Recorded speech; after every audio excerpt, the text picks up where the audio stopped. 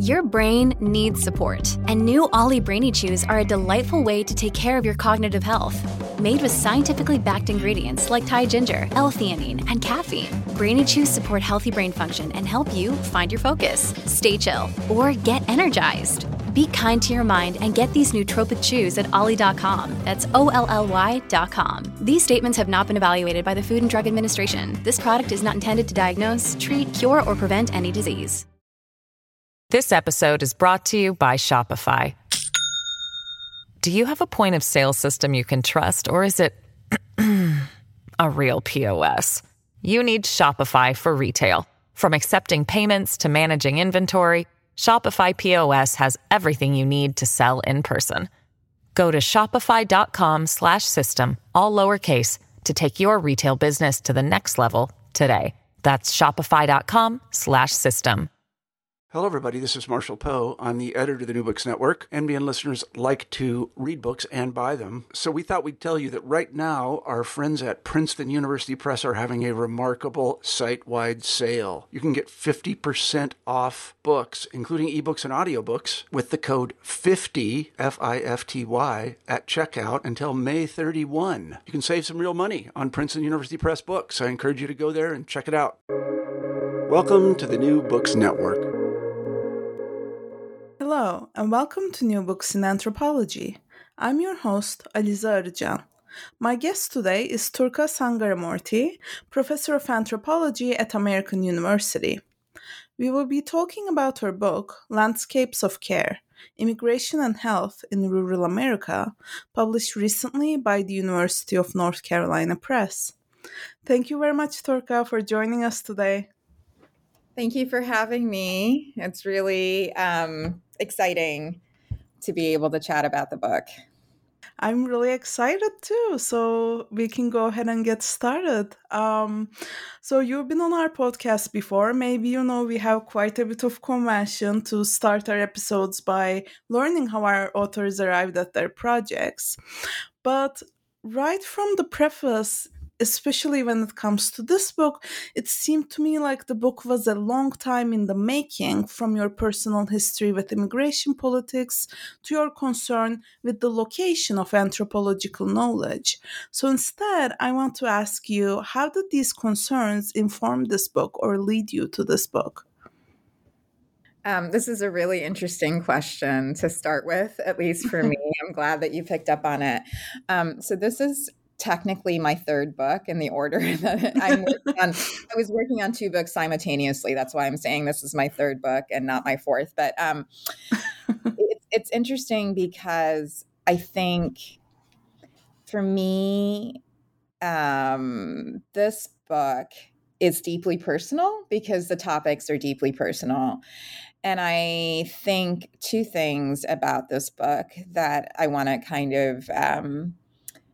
of preface is that, one, I think it's in some ways some of my boldest writing in book form.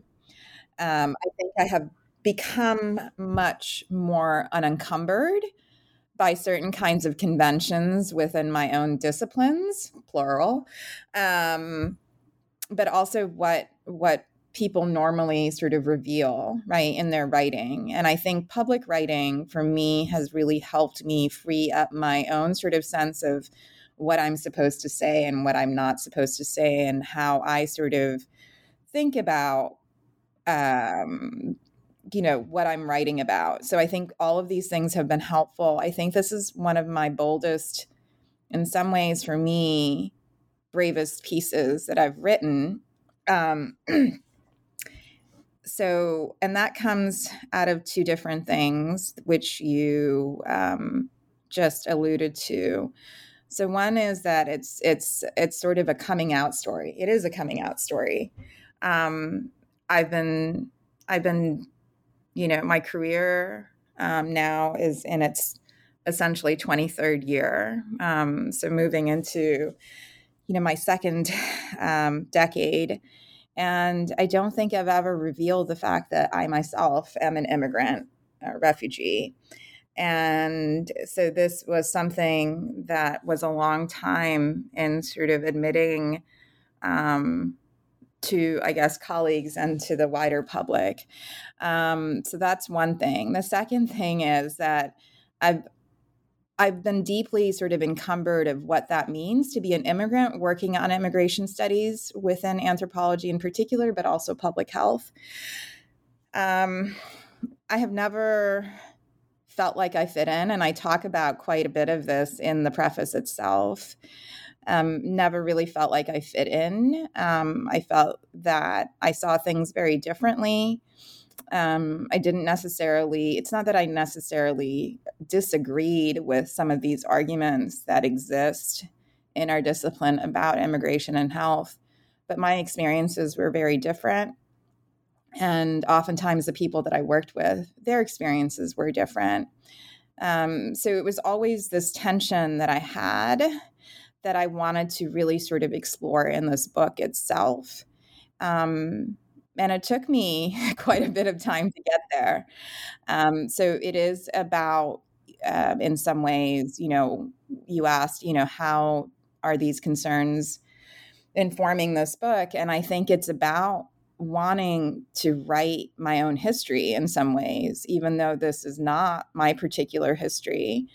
But I wanted to tie in my own history of getting to this point about talking about, racism, about space, about time. And I wanted to bring a very different perspective to it in a way that I don't think that I was able to before, or I never really felt comfortable doing so before, especially in book form and in academia. The second thing I think also is that oftentimes what I mean by that is that oftentimes these stories are about suffering, poverty, despair, death. And it's not to take away from that focus, but it's also about what living in hope also means and how people resist in everyday kinds of ways. That is my story. And those are always the things that are very apparent to me in working with immigrant communities. I have also, I'm also a brown immigrant. And my entry into work on immigration in academia was by happenstance. And I have worked with Haitians and other Black immigrants since the very beginning. And there was a lot of similarities between my experiences growing up and my experiences, frankly, in the academy and their experiences, and very much around class and race, rather than this notion of legality or belonging in that sort of territorial way. And I think that's also something that I don't think really fits into the dominant narrative of how it's talked about. And this is some of the things that I had been for a long time, I had been thinking about and wanting to write about. And so this is the lens that I think, and these concerns are the things that I think inform this book. Yeah, thank you very much for sharing this with us. And I think, you becoming unencumbered in these ways really brings a kind of a vulnerability to the book that makes it really special, at least to me as a reader. So, we've talked a little bit about how the book goes beyond legalistic approaches to immigration. And I was wondering if you could tell us more about the Eastern Shore of Maryland, where the book is based, and how that place and people in that place in particular lead you to see care as a landscape rather than, something happening within these legal frameworks. Exactly. No, this is such a great question. The Eastern Shore of Maryland, it's really a fascinating place and space. I can tell you a little bit about what attracted me to the Eastern Shore, if that helps a little bit. Before coming to academia, I did what many academics would call an unconventional postdoc.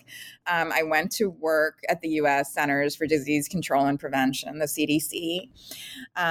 Much of my work was on disease. I'm an infectious disease specialist. I'm also an epidemiologist, and I did disease outbreak investigations and tried to merge anthropological approaches to how we think about disease and outbreaks. And much of the work that I did at CDC was in highly rural contexts, places that I had never really thought about, places that I had never really spent very much time on, and places, frankly, that I never learned about in all of my years of training.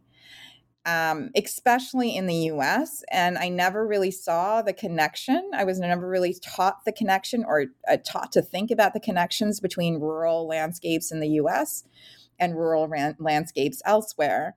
And I just never really connected the two in any real way. When I was a postdoc in these spaces, this was really the first time that I had started thinking about it. But these are disease outbreaks. I didn't really have a lot of time to think. I didn't have a lot of, that kind of mental space that's offered in academia to really sort of conceptualize it, to really process it. I knew there was something there that I was really kind of curious about and disturbed by, but I didn't know what it was. So when I came to academia, when I started working at the University of Maryland, I had wanted to focus on immigration. I had wanted to focus on health and racism. Much of the work in places like Maryland, like many other places, the work is really in urban areas. So in Maryland, it was really focused on DC. There's a lot of work on DC. Even in public health, there's work on immigration and health in DC. And I really wanted to do something that was different. And Maryland, most people associate it with DC, but much of Maryland is rural. The western part of Maryland is part of Appalachia. The eastern part of Maryland was not connected to Maryland until the 50s when the bridge went up. It is very much a rural space. Like much of America is rural. And it is, it's just about an hour and a half or so from DC, our capital. It is very close to Baltimore as well, around the same distance. It's very isolated. It's rural. It's politically conservative. There are places there where you do not get a cell signal. There are places there where you just feel like you're completely isolated and very, at least for me, it's so different. And I think space, and I know we'll talk about space throughout this conversation, but this notion of space is really something that hit me very quickly when I went there. And oftentimes it's about isolation, but it's also about how people connect in these vast areas, right, of very little. And so this notion of space, I think, helped me formulate these, think about this concept of landscape rather than any kind of a formal sort of specific system and how that kind of comes about. And I know we'll talk more about it, but I think what really helped me, I mean, this is saying that I kind of thought of these things by myself, which I did not. And I want to foreground that first and foremost. And I talk about this pretty much in anything that I've published on this. Is really, I went there, I was an immigration scholar, I was a public health scholar, I had done work in the field and in rural spaces, and I went there and I was told I didn't know anything. I was told to come back when I finally figured out how to foreground this notion of rurality. If I didn't understand this notion of ruralness, then I would never understand immigration. And I had no idea what that meant. I was very confused. I didn't know what that had to do with immigration. And people were very specific. People were very insistent that in order to understand immigration, I needed to understand ruralness and rural health in particular, and how those things are absolutely could not be decoupled from each other. And I think this is the thing that really forced me. It wasn't immediate. It took years to really sort of conceptualize what that meant. And I think this book, in some ways, is my own journey of discovery of something that I had not been taught, I had not ever thought about, and it was a blunt forcing of my own blind spots, and I think in many ways academic blind spots and practical blind spots about how things actually worked, how people actually care for each other, and what is happening in very much of our country. And I think that's the part, to me, that was a huge learning curve for me. And it's also taught me a lot of humility, right? In a sense that I really didn't know very much, even though I had been working in this for a very long time. And I'm not saying that, urban spaces, but I think there's an underlying thing. Much of our education comes from an assumption, right? That that really applies to sort of urban space. That was definitely my education. And I couldn't even figure it out when I was working in rural spaces, like I said, as a postdoc. I just didn't have a lot of time to think about it. I knew something was different, but I just didn't know what it was. It wasn't sort of an immediate thing. And starting field work, it took several years for me to kind of understand what people were talking about.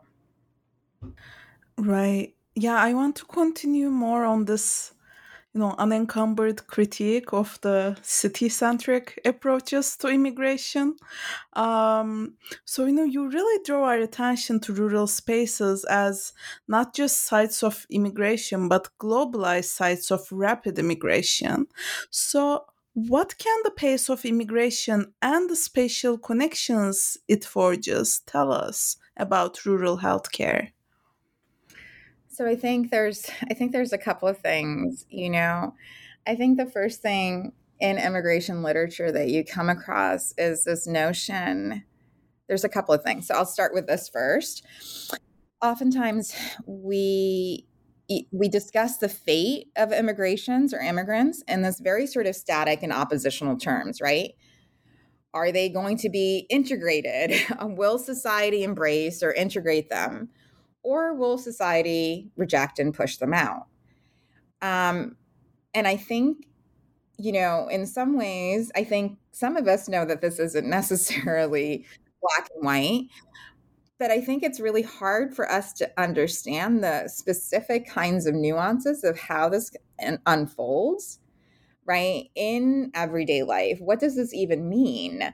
And I think in rural Maryland and much of rural America, right, there are these really rapid demographic shifts.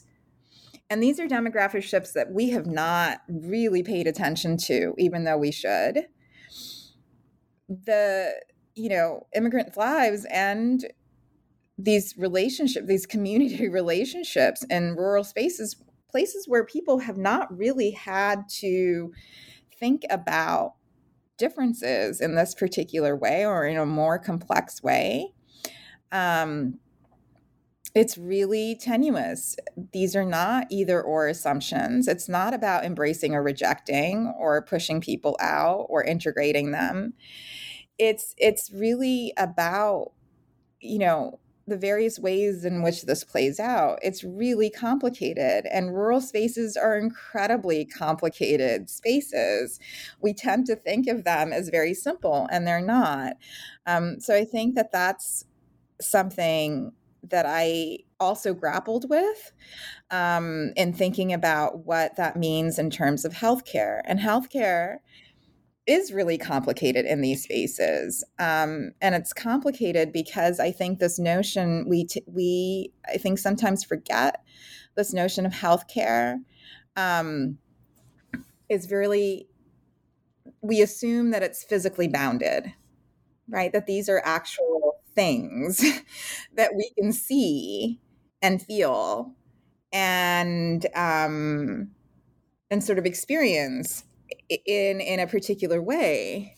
And when we do that, right, when we think about healthcare as sort of, a set of physical sort of buildings or structures, or even the relationships that happen in these particular spaces, they become sort of disconnected. They're a little bit ahistorical. They're a little bit politically neutral, as if that's not really, and then that very much it's tied to these formal ways of thinking about things, or tied to institutions. And so I think rural health systems, right, if we can call them even the formal ones, they're incredibly, there's very little there, unfortunately, right, in these sort of physical, institutionalized, formal spaces. They're very loosely integrated. They're ill-coordinated. The physical sort of looks like public hospitals or community health centers, local health departments, clinics. And that's just a very small, if you think about an iceberg, that's the part that you see. What you don't see is that there are literally a handful of people that are offering any kind of semblance of what, it's not healthcare, it's care. And this isn't, I mean, sometimes we kind of get to it in the literature as safety net, but it's not adequate to describe what is actually happening in much of America, right? I want to sort of highlight, this is what I'm saying. I think a focus on the rural really helps us understand what is unfolding in much of our country, regardless of where we sit. And I think these patchworks, or these temporary improvised care that I talk about in the book, is actually the default in many of our, many places in the US in general. So I think this rapid immigration, these rural sort of contexts, really help sort of re-envision this notion of healthcare, but also this notion of system. There's the standardized tropes that we understand, and, like these bounded singular entities. And I think sort of re-envisioning that as a landscape emphasizes these relationships, the way that these relationships assemble, the various different exchanges that are happening, both formal and informal. And frankly, I think it helps us understand the violence in which this actually occurs. Our healthcare system, however you want to think about a system or healthcare, is incredibly violent. It is exclusionary. It's racist. And I think in the places where I worked, this was even more so, I think, than much of the places that I had worked before. So landscape is not, I'm not saying that it excludes these formalized pathways. It does, but it also encompasses these other invisible sites where people are engaging with each other, where people are providing care, and these are social relationships of care, right? That is not necessarily about health. So I really want to move away from this notion that immigrant health is limited to these formal pathways, but really to think about landscape as privileging how immigrants and how rural residents actually think, and their knowledge and their experiences around space and place and time and relationships. And I think that it really, in this way, I think it really discloses some of the violence of this racial capitalist logic that is very much a part of our immigration policy. It's very much a part of our health policy. And it's about also how institutional care especially around health, really is structured in this country. And I think that by paying attention to how people navigate this, and how they do it in non-formal ways, and how they enable care and aid to care for themselves and each other, is really important. And I think this is, I think there are quite a few scholars, especially Black feminist, Marxist geographers, think about this as very much a political struggle. And so this is part of what I saw and how I interpreted things in this space. This episode is brought to you by Shopify. Do you have a point of sale system you can trust, or is it a real POS? You need Shopify for retail. From accepting payments to managing inventory, Shopify POS has everything you need to sell in person. Go to shopify.com/system, all lowercase, to take your retail business to the next level today. That's shopify.com/system. Yeah, thank you very much for this very rich answer. And I love what you said about, that maybe it's not fair to focus on healthcare, but it's care as a broader practice maybe at stake. And for me, like, one of the chapters that really struck me was the one on Band-Aid care. So I'm wondering if you could expand on what you just explored and tell us about what this metaphor of Band-Aid did for these broader landscapes of care within these broader landscapes. And I'd also love for you to talk about the possibilities and relations that Band-Aid care can open up beyond being quick fixes to temporary problems. So, I'd love for you to talk about those, like, the hope and possibility portion of the work that you alluded to at the beginning of our conversation. No, I really, I really appreciate it. So, it's, again, Band-Aid care wasn't anything that I came up with. It actually, I start this chapter that you're alluding to with a conversation that I had with a care provider who first talked about it. And it was interesting. It's something that unfolded in his office after work.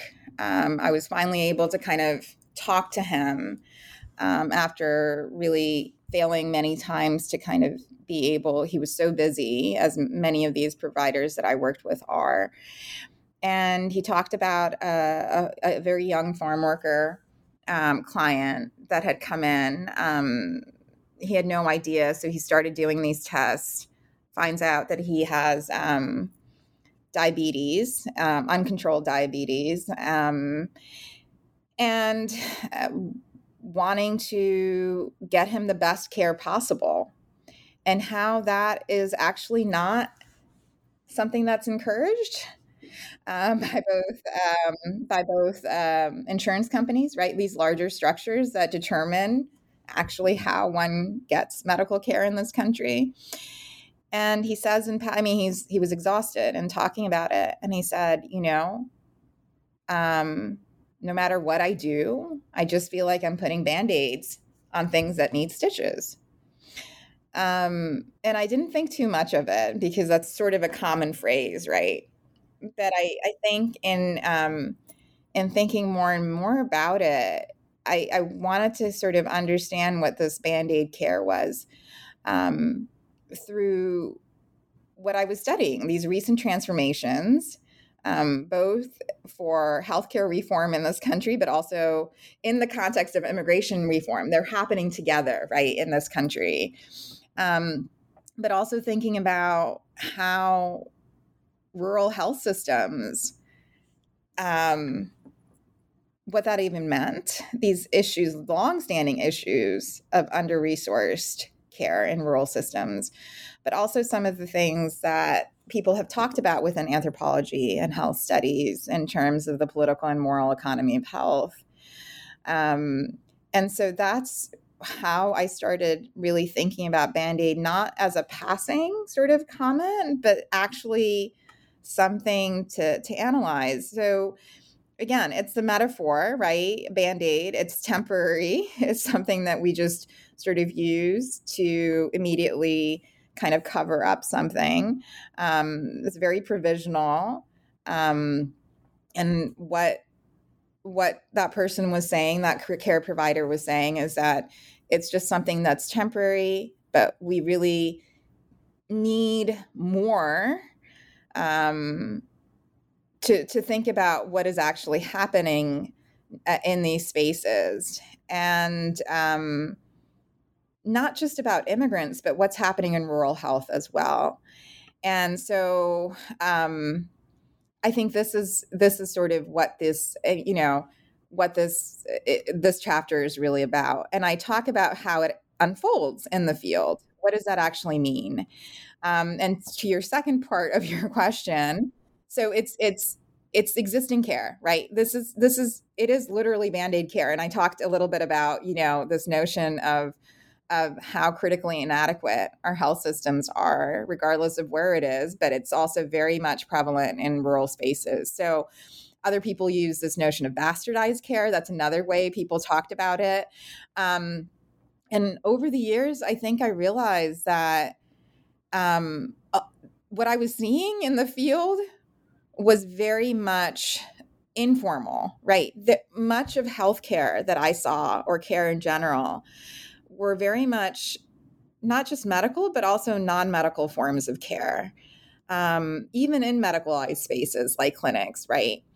Bartering, how people barter for things. So in these spaces, it's not really cash transactions in the way that we think about healthcare, where you go and you put your insurance card down or pay for your copay or full whatever. It's there, but people also bartered for care with vegetables, with the things that they sort of made a living with in these spaces. Rationing. Providers hoarded medicine to be able to give them out for free.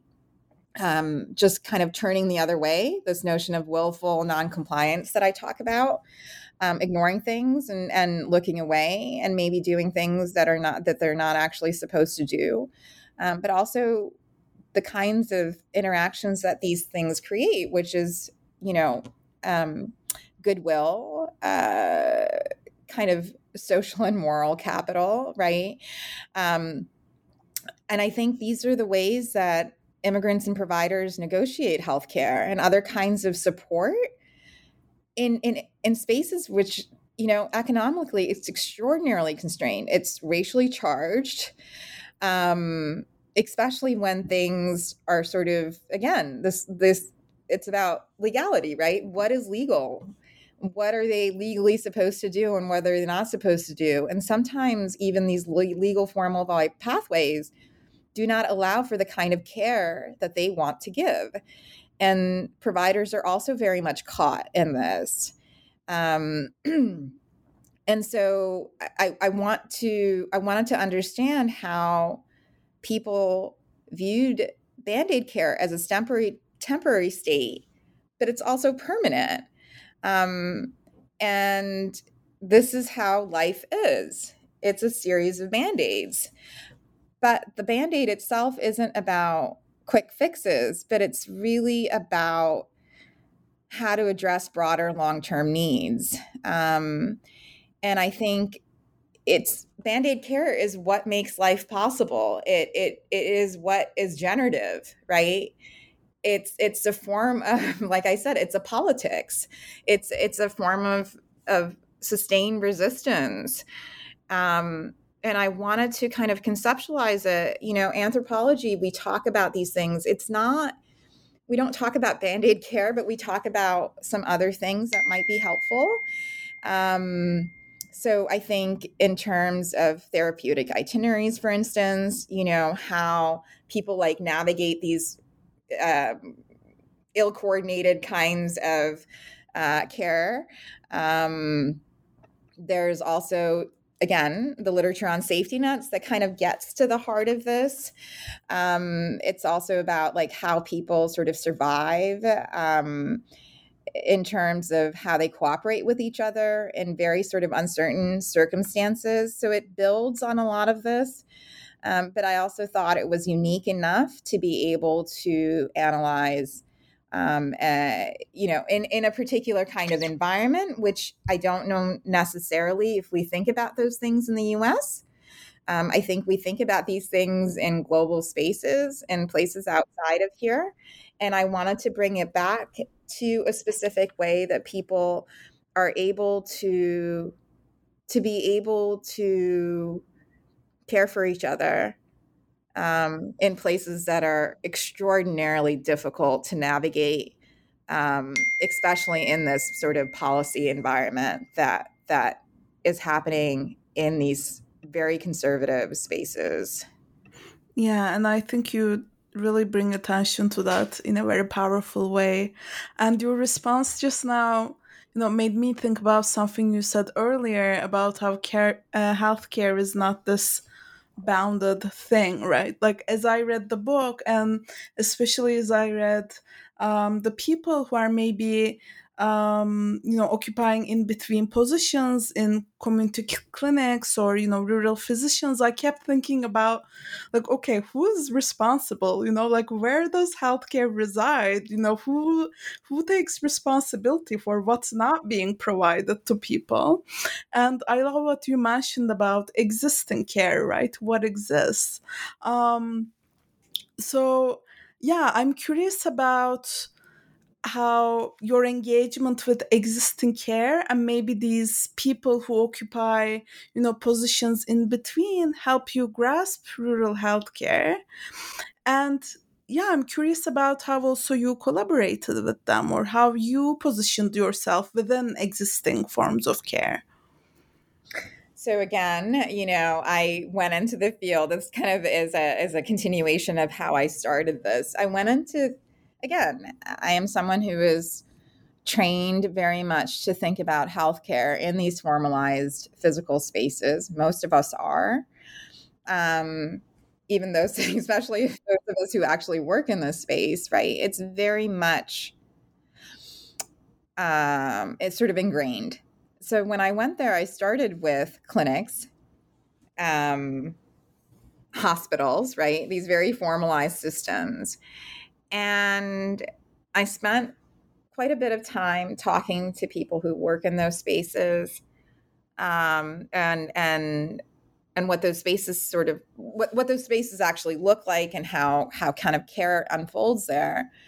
But what I realized soon thereafter is that care was very limited in those spaces. And even these providers that I worked with, many of them, that was only one form of care, was within the sort of formalized realm. And I had to follow them out because they were moving in and out of both the formal and the informal.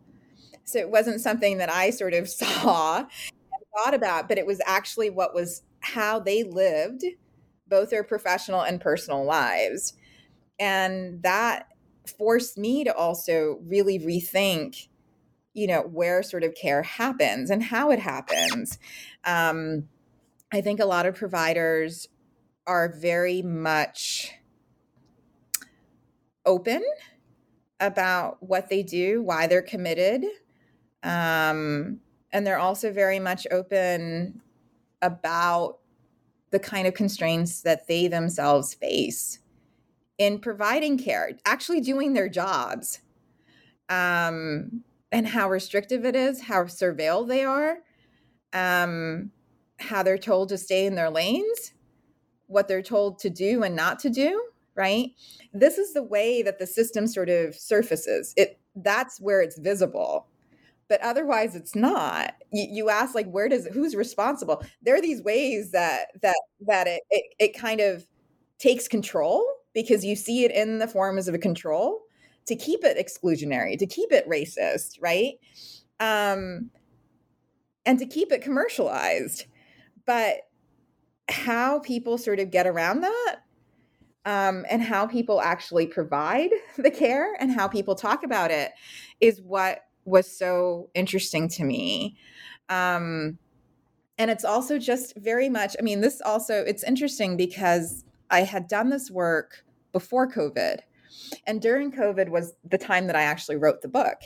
And it was interesting because during COVID, I think, hopefully, I mean, I teach about history of pandemics, so this is probably not true anymore. But in those moments, we finally kind of saw how rural spaces were completely left behind, or completely being left behind. The closure of hospitals, essential workers, right? And I think it's really interesting. We saw a little bit of that, but this has been going on for decades. And whether or not we enact, the ACA or any kind of, massive health policies where people think things are great in rural spaces, that these health policies somehow make things great because that's what they were meant to do, they don't. And the interesting part is that people who live in and work in these areas, especially providers, have always known that nothing would change the needle. That this never really gets to the heart of what they actually need and what they want and how they live their lives. And I think that is the part of this book, is that, going back to what people taught me, why are these things connected? What does rurality have anything to do with immigration? And it's this notion that rural spaces have always had to get by. They're always these spaces where things are incredibly hostile and exclusionary and depleted and exploited. So it's not just about people, it's about places as well, right? And so when this happens, I'm not saying it's perfect. I'm definitely not painting a perfect picture. There's a tremendous amount of oversight and struggle, but there's also hope. And, there's also this notion of that we've always had to care for each other. So whether it's immigrants or not, it doesn't matter. We're always going to care for each other because no one else cares for us. And the formalized system doesn't work here. It doesn't work in the same way. And so you move in and out of it quite rapidly and very smoothly. And much of the care and much of the way that these relationships are built are often outside of these formal spaces. And I think that's I have a tremendous amount of respect for providers. It's not that difficult for me because I am also a public health practitioner. I'm also someone who has learned to take critique more seriously because I actually work in these spaces. I don't sometimes wear my anthropology hat. I've been in careers where I don't have the luxury of critiquing just because it's critique. I am, it's one thing to be in these spaces and to understand the restrictions under which you work and to be able to critique. And so some of this is really sensitive because what some of these providers are doing is considered illegal in some ways, right? They can be reprimanded. They can lose their licenses. But this shows you, how these systems actually work. And they're not really meant to provide care in any sort of sustained or way. It's really about extraction. It's about money. It's about exploitation. And when you refuse these things, even at a high cost to yourself, that's where I think this is about sort of a politics in itself, right?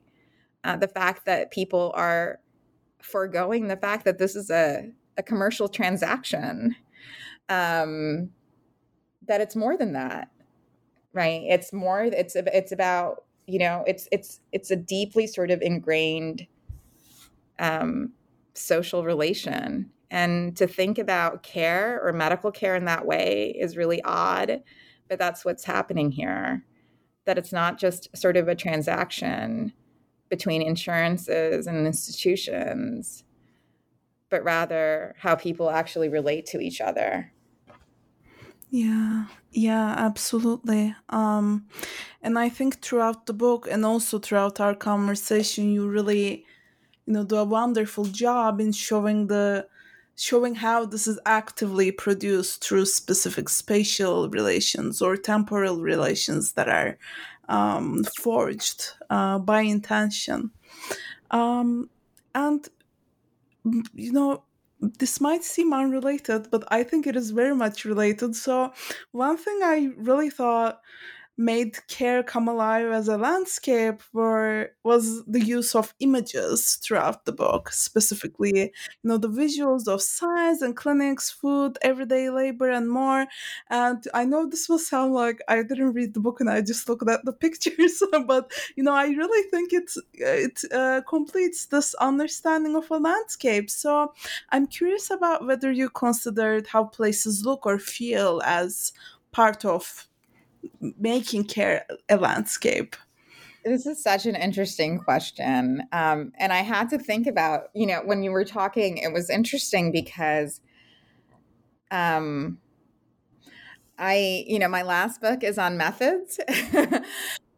I'm someone who also teaches methods, right? I teach students how to actually conduct ethnographic research. And it's interesting because I'm also very much a visual learner, and I use imagery quite a bit and visual sort of ways of learning in the way that I teach. And it's interesting because when I teach methods, especially in my methods class, I use a lot of urban imagery to help students sort of understand participant observation or yes, like what to pay attention to. And it's often urban landscapes or urban spaces, right? Because there's so much there. These are the prompts that I use. Because there's so much there. There's the crowd, there's the noise, even if it's a still picture, there's no you can just by how congested things are, you can sort of understand what the noise level is or the crowd or a lot of vehicles or the lack of space. So your question was really interesting to me because, it's my own sort of, I think this is, I don't think I'm alone in this, right? But rural spaces, we think about them as lacking, right? These things, the noise, the crowd, the lack of space, that there's this sort of notion of isolation. And it's funny because even in these urban imageries that I use as prompts to help students think about what to write down and how to think about observation and how to train themselves, I always say, what is not here? Pay attention to that. But I myself, I think in some ways, thinking about the rural, right? These are incredibly vast landscapes. There is sometimes what we call there's nothing, literally. But what does that nothing mean, right? And I think that is the thing that really struck me is that what is the nothing? It is filled with things, right, that we just do not see or hear or taste or smell. So it's this sort of reconceptualization. It is about sights, it's about sounds, it's about space, it's about how you feel in this space, what this vastness sometimes actually does for you, how it makes you feel. There's this sort of notion of nothing, and I think this is the very thing that people in my field site actually talk about. What does it mean to be a place with nothing? What does it mean to be a place and a people left behind? There are also these notions of dilapidation, right? Things kind of falling apart. But there's also these intense sort of senses of hunger and thirst and sweat and smell. It is incredibly spatial. And I think that this is the thing that for me, it's hard to describe without the visual. And I think that's why I try to do it in words, right? So there's this, I want to just kind of, if it's okay, if we have a few seconds, there's a field note excerpt that I included just to kind of help visualize, but I also use a lot of visuals here. So there's there's something in the book, I forget which chapter it's in, but this is part of my field notes.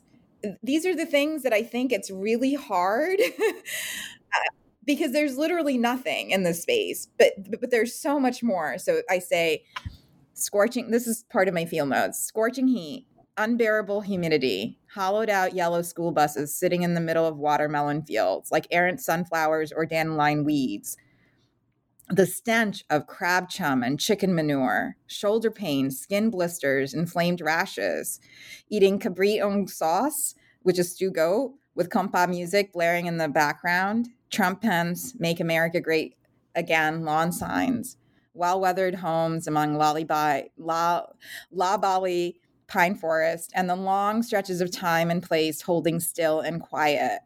Memories of summer as scattered plots, unpredictable but somehow certain. There's literally nothing there, right? But there's so much in these spaces. It's just the things that we don't often see. It's not in your face. And I think that's sort of, for me, that was the power of what it was like to often live and spend a lot of time in these spaces that I had never really thought about in any other way, as if, like, many urbanites, it's just flyover country with a lot of land and emptiness. So I wanted to capture it in some ways visually, but hopefully with words as well, too. Mm-hmm. Yeah, I think you've done a wonderful job in doing that. At least as a reader, I really appreciated it. So as we come to the close of our episode, I will break convention again. So I usually end episodes by asking what comes next, but I know you've been working on multiple projects simultaneously. So my question is, what has been brewing alongside this book? So I was writing 2 books simultaneously, which I would never recommend to anyone. But this is, I think, in some ways, for me, writing has always been a solace. It's a way to sort of turn inward and to find calm. It's taken me a very long time to get to that space. And so during COVID, I was living and working in Ethiopia and Addis, where I still am, and living through COVID as well as the civil war there. And it was extraordinarily stressful. And I turned quite a bit to writing. And I think my writing in many ways has changed. And I was working on I have been working on 2 books simultaneously. So this one, but also a book or a manuscript on oral histories of I work on HIV, and oral histories of African American women, older African American women in the DC area, and again, writing those 2 books together because they're so different, I think was really helpful. It helped me write, I think, in some ways, in a more accessible way, this book, even though this is more of a conventional academic book, and the other one is not. But I think that those 2 forms of writing helped to also formulate a lot of the influence of, Black feminist scholars, geographers, historians in this book as well, and really trying to kind of break away from sort of standard ways that we think about immigration and health. So I think working on the 2 of those things together, and also being in a very different place, not being in the US, was also really helpful. So I think that that's where, I think hopefully that book will also see publication soon. And I think it's interesting because I still live in Ethiopia, even though I'm currently at American, and I'm actually working. I'm also doing refugee and migration work in the Horn of Africa.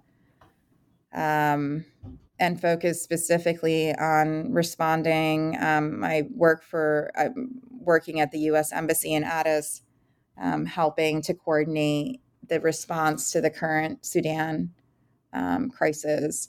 So I think in many ways, this book has really helped open my eyes to a lot of ways in which global migration is unfolding, and what global displacement and various different kinds of areas and regions around the world are very much connected. I know that these situations and politics are very different, but I think this book, in a sense, has really helped me think about global migration in a very different way, even though it was entirely based in the US.